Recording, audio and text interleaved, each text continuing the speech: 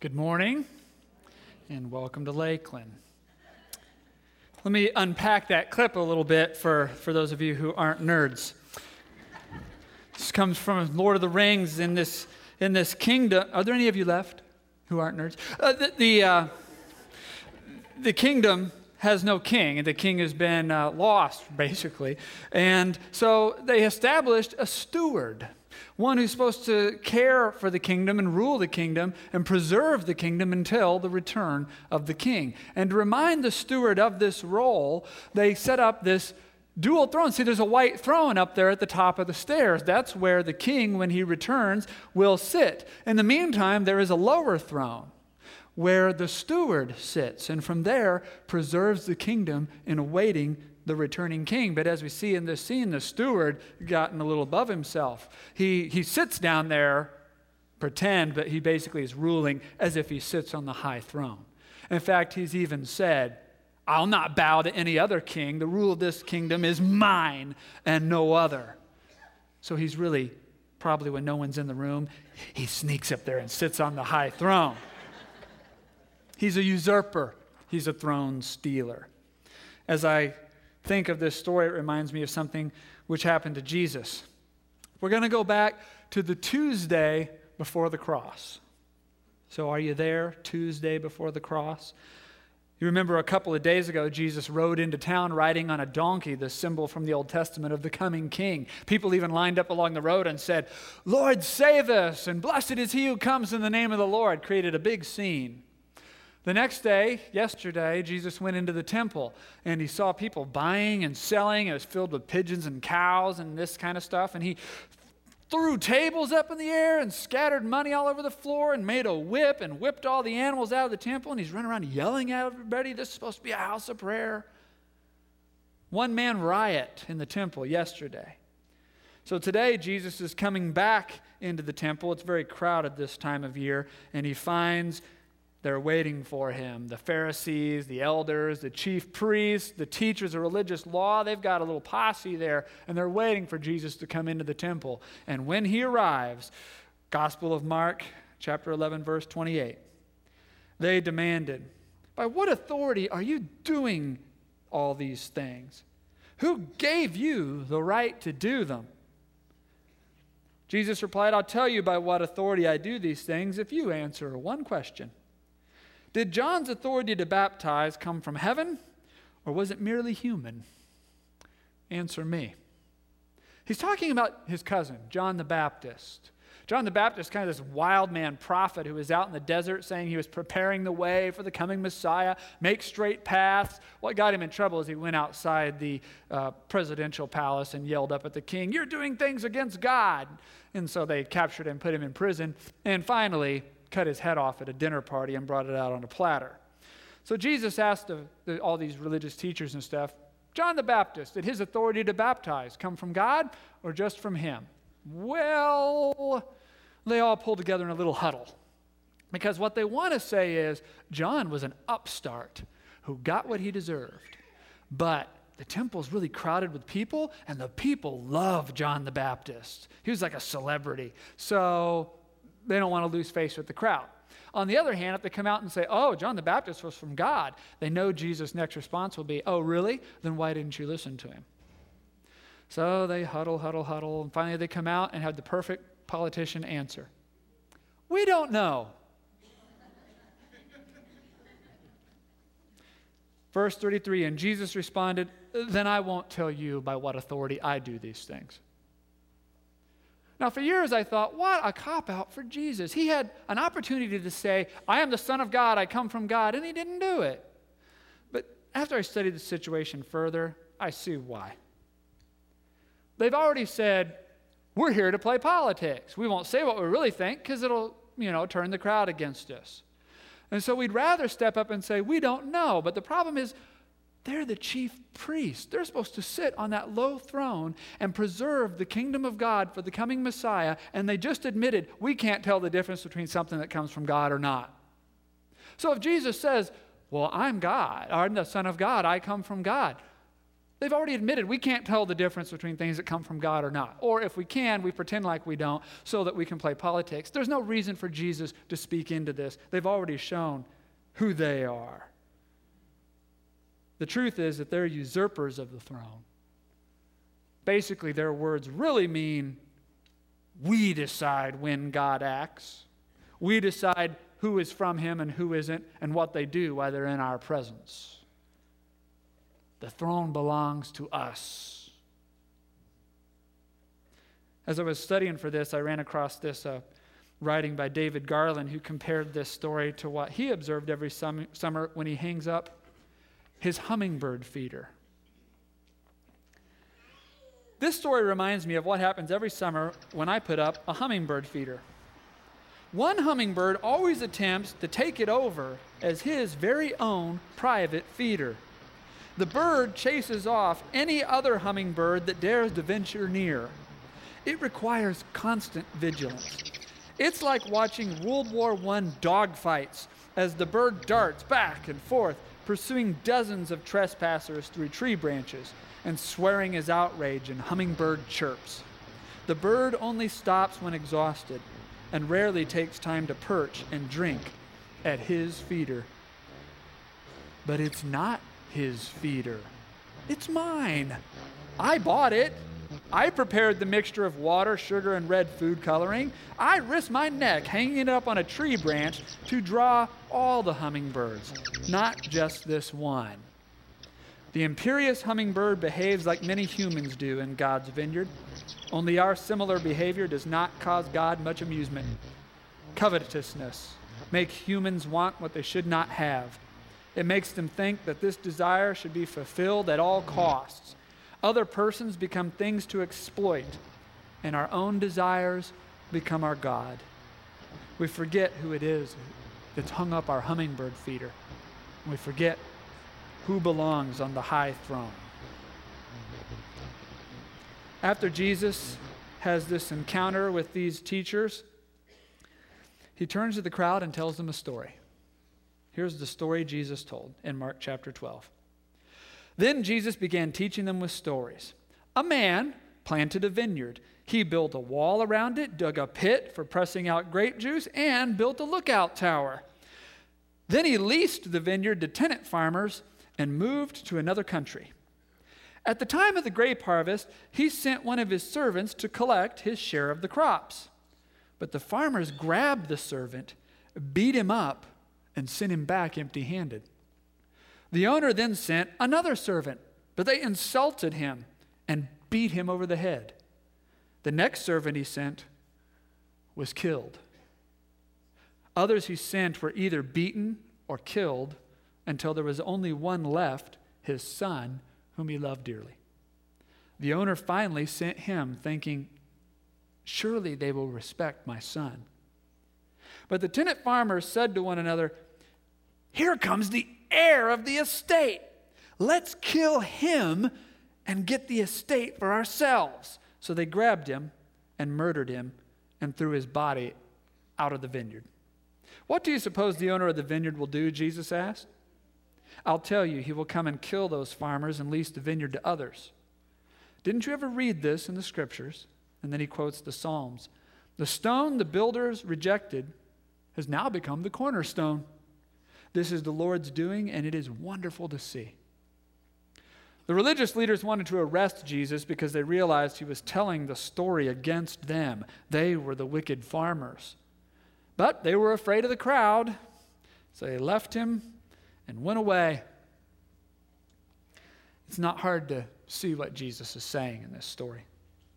He's saying God has made you, the people of Israel, to be the hope and his voice to the world. The Old Testament says over and over again that all nations will be blessed through the descendants of Abraham and through your understanding that there is one God, creator and ruler of all the universe. But the religious leaders in Jesus' time are constantly trying to sneak up there and sit on that throne. The Old Testament is filled with stories of prophets who were sent to give them warnings, to say, turn back to God, people. Remember you're a voice to all the nations. Show them how the people of God live. And they didn't listen. In fact, they would torture and sometimes kill God's prophets. Isaiah, Daniel, Ezekiel, Jeremiah, Amos, the list goes on, and they didn't listen to any of them. In fact, Nehemiah, when he rebuilds Jerusalem, recounts their history to them and reminds them of this. In chapter 9, he says, "Despite all this, they were disobedient and rebelled against you. They turned their backs on your law. They killed your prophets who warned them to return to you. And they committed terrible blasphemies." It's not hard to see what Jesus is saying in this story. He's saying you didn't listen to any of the messengers God has ever sent you. And nor do you listen to his son when he comes. In fact, you plan to kill him. This is the season of Lent. Lent is a season of 40 days, and then the Sundays are extra. Leading up to Easter, it's a season of repentance and reflection. And many Christians will fast during the season of Lent. Some people will give up lunch all during Lent. Some will give up meat all during Lent. Some will give up chocolate. Some will give up watching television or playing video games. Some will give up checking Facebook. You'll see some of your friends will have a thing, "Don't bother fasting from Facebook for Lent." People will pick something that's part of either their daily urges, hunger, or their daily rhythm. Something that will make them uncomfortable to be without. Lent is not a time to shed bad habits or that extra annoying 10 pounds. Lent is a time to create a disruption from something you normally enjoy or crave or seek out, and then use that disruption to remind you to pray. So that when you feel that gnaw of hunger or you feel that boredom coming on, you say, "Oh yes, when I feel that during Lent, I'm to pray." And so this morning, we gave out to you on the table back there, and you can pick one up if you didn't, a card. It's got a ring because we're going to add cards to it throughout the season of Lent, and it's pocket size so you can carry it. And whenever you feel that disruption, you can pray this, and this is what we'd recommend you pray this week. "Lord, show me the ways I have set myself on your throne, that I may confess and repent and enjoy your abundant life." So I'll have a story first. During this season of Lent, I'll have to confess as pastor the ways that I have tried to climb up and steal God's throne. And for me, it's in the way very often that I lead this church. Very often I fall into thinking that all of this is me. It's all because of me and my doing and my good leadership. It's my church, not ours, not God's, mine. If the church is growing and the people are flourishing, that can only be because of my good leadership. And if the church is not growing and not flourishing, it can only be because one of you is not following my good leadership. So my latest throne steal has been that right now we have one staff member that covers 5th grade through 12th grade, and I want 2. I want one staff member just for those middle school kids 5 through 8, and one just for high school 9 through 12, and I want those 2 people here on site working yesterday. Now, we're doing great stuff in middle school. The thing's growing like gangbusters. I heard they had 75 middle schoolers here on Sunday morning last week, a new record. The high school has a great and faithful following as well, but I want more. And you'll notice I have used the word I 7 times in the last 2 sentences. I, me. And the only question is, does God want us to have these things right now? And the even better question is, do I even care whether God wants us to have these things, or do I plan to have them anyway? God's welcome to sign up for that idea if he would like. And the reason why I lack such clarity on this is because of so little prayer. I've done a lot of planning and scheming and spreadsheets and meetings, but very little prayer. Now, I've had all week to practice this sermon, so I've been praying like crazy about this, and the elders have begun to meet about youth and middle school, but hey, that's cheating, because at the time the sermon was written, that was not happening. I have some repenting to do this Lenten season, to come back down off that throne, down to this one, which at Lakeland is shared with 2 other pastors and 6 elders and a host of volunteer and influential leaders. There's a lot of little thrones down there. where we're all back in God's hands, and this is God's church, and it is not mine. Lord, show me the ways I have set myself on your throne, that I may confess and repent and enjoy your abundant life. That'll be one of my stories. Do you have a story of repentance this season? Maybe your story is like R.G. Letourneau. I read R.G. Letourneau's biography this year, and this is a man's book, all right? This guy invented the bulldozer and the offshore drilling platform and the electric wheel, and he gets grisly injuries and chops part of his leg off with an axe and breaks his neck and carries his head on his right shoulder for 6 months, and he lives through the San Francisco earthquake. He's also a follower of Jesus. So as you're reading about being a businessman who follows Jesus. You're also reading about how to get more torque out of a crane. A good book. So he works hard building this earth-moving business, and by 1931, he has turned his first $100,000 profit, which in 1931 is some money. So he goes before the Lord, who's finally given him a profit for the first time, and he says, Lord, you are the landowner, the vineyard, the hanger of my bird feeder, and it's now time when I return a portion to you. But God, I'm going to make you a deal. Instead of doing that, I'm going to invest everything we've made this year back into the business. We're going to make it huge. And next year, when we turn the gigantic profit, I'm going to give you a gift that you can write home about. Now, if you know how giving works, you know that it doesn't really work that way. Notice in the vineyard, it said the landowner put up a wall, dug a press, built a tower. The landowner built all this, and then he just gives it to the farmers. They didn't really have to do a whole lot. We're supposed to remember it's God who made creation. And so a year later, Letourneau finds himself $100,000 in debt. And he writes this: We had our struggles. However, I remember the horror of my accountant the first week when he discovered I couldn't pay any salaries, including his. I went to church the following Sunday, taking my place in the choir, where I filled the bass section with bulk, if not melody. I had forgotten it, but this was the Sunday the annual pledges for missionary work were taken up, so they had financial challenges too. I listened to the speakers, especially a foreign missionary with a highly stirring plea, and I said to myself, Lord, I'm sorry, but there just isn't any way I can make a pledge this year. I can't even meet my payroll. Right then, I had the thought that I had failed to share with the Lord the year before when I had my first big profit, promising to share with him this year when my profits would be big pickings. Certainly, in dropping me $100,000 in debt, he'd shown me the error of my ways. Was I to fail him again? This is what we do with money. We forget the Lord is the creator of all, and all the wealth of the world that we're stewarding. It comes from him. We rule it from that low throne, but we are to return a portion to him. He lets us keep the vast majority of it and use it for our care and for advancement and doing great things. But we return a portion to him, mostly maybe to remind ourselves that there is still one who sits on the high throne who gave us all of this. But we forget, and we sneak up there on the high throne, and we sit back and we say, I did all the work. I built all this wealth with my hard work and creativity, and it's all mine. And if there's anything left over after I get done doing with it what I want and need to do with it, then we'll talk about other things. Lord, show me the ways I have set myself on your throne, that I may confess, repent, and enjoy your abundant life. R.G. Letourneau repented, and he writes this about the following month.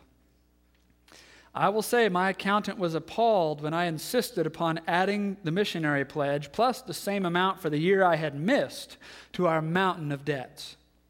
There goes the business, he said. I don't think so, I said. We'll add the pledge to the payroll, and whenever we can meet the payroll, we can meet the pledge. I think I better get out of here, my accountant said. The Bible isn't one of the books we used in cold cash bookkeeping. You're thinking of quitting, I asked. No, he said slowly. We can't be any worse off than we are now. I'll stick around and see how the show ends. Within a month, we were meeting the payroll and the pledge on time. We're making it, my accountant reported. With the help of the Lord, I said. if I stick around here much longer, you'll have this accountant believing that too. This story ends with Letourneau supplying 70% of the earth-moving equipment that was used by all the Allied forces in World War II.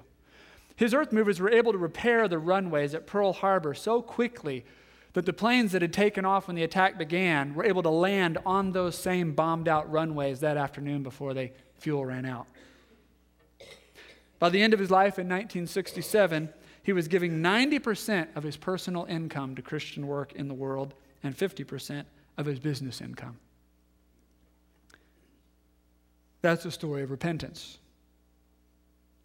Here's a story of repentance that comes to us from our ministry partner, Pastor Wood in China. He is a Chinese pastor. He has dual citizenship now in America and China. He oversees Bible training schools, missions, and churches all over China. And some of them can operate quite openly and are accepted now because things are changing in parts of China. And other parts, they still have to operate in secret because of the anti-religious secret police. So he shared a story with us when he was here of 2010 because his job requires constant prayer. He's bringing the gospel of Jesus Christ into a country and into a place where it has never been before. And that takes constant prayer, and it's dangerous. So he told us a story once here on our Lakeland stage, and we'll hear the recording in just a moment, of how he was captured by the secret police just a few weeks before the Beijing Olympics. Let's listen to this story about repentance. Last July, I finished the underground training in Kunming and was on the way to Beijing to join some people there to pray for the Olympics. And some people, very strong-bodied people, came to me and said that they would like to talk with me. And then a van pulled over. They pushed me into the van and put a black hood over my head. And I was really freaked out at that moment. I didn't know what kind of people I was dealing with. It looked like the tourists in those extreme Muslim countries. They would be kidnapped. Then they took me into a very secret place and said they are the policemen. They represent the Chinese government. They wanted me just to answer 2 questions, to tell them every person I met and every place I visited. Immediately, of course, I knew what they were up to. They wanted to know our training facility. And I remained silent. I just told them it was true that I was sharing the gospel for all the past 10 years. Whatever I do was to serve the Lord. They got exhausted. They couldn't get anything out from me. They left to sleep. Then they wouldn't let me sleep. They wouldn't give me any food. And they asked me to go and face the wall and kneel down and to confess and say, tomorrow tell us everything you did against the communist government. In China, to force some people to stand on their knees is to humiliate them and to break down their will to resist. I had no choice, so I just went to the corner and knelt down. But immediately, the Holy Spirit fell upon me. And I started to repent, as those policemen requested. I said, Lord, for all those years and for these few months, I'm preoccupied with the activities. And I run all around and do things for you. But you want us to spend time with you. And you want us to know you more. Often we will have all kinds of excuses. Some of them, they look like good excuses. And we will serve him and be very, very busy. So we will not pray, so we will not spend time with him.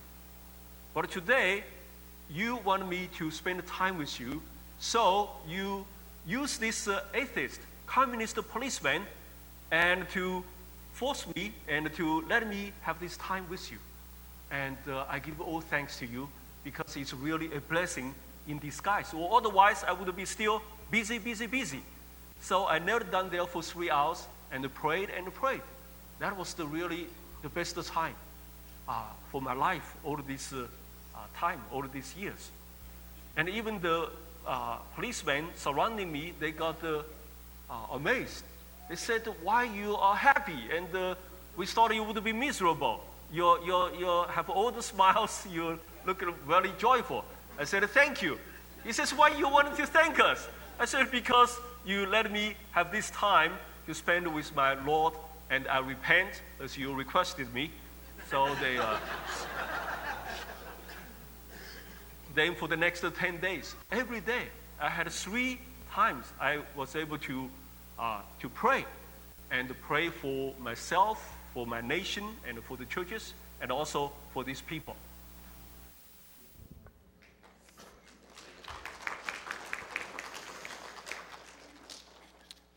Dan has been saying a lot for the last 2 years, and I'm just starting to understand, why do we come to church? The reason we come to church is to learn to pray. If we don't leave here today knowing how to listen to the Lord more and how to share with him more honestly from our heart, we kind of wasted our time. And, in our sin and fallenness, I'm sure Sundays we don't help you learn to pray better, but it is the primary thing we're here for, to learn to connect to God more. In fact, every one of you has jobs and roles in your life that are too important to be doing without prayer. Raising kids? As I say that, I'm astonished to think how little I pray about, Lord, what should I be doing with my son? What should I be doing with my daughter? Because clearly I have no plan. Trying to be married? What about the employees that you care for? What about the job that you do and what it does for our community? How do we think we can pray so very little? If we claim that we're ruling from down here, and yet we never consult the one who rules from the high throne, isn't that about the same as trying to rule from the high throne? Saying, I got this. I don't really have time to talk to you, but I got this.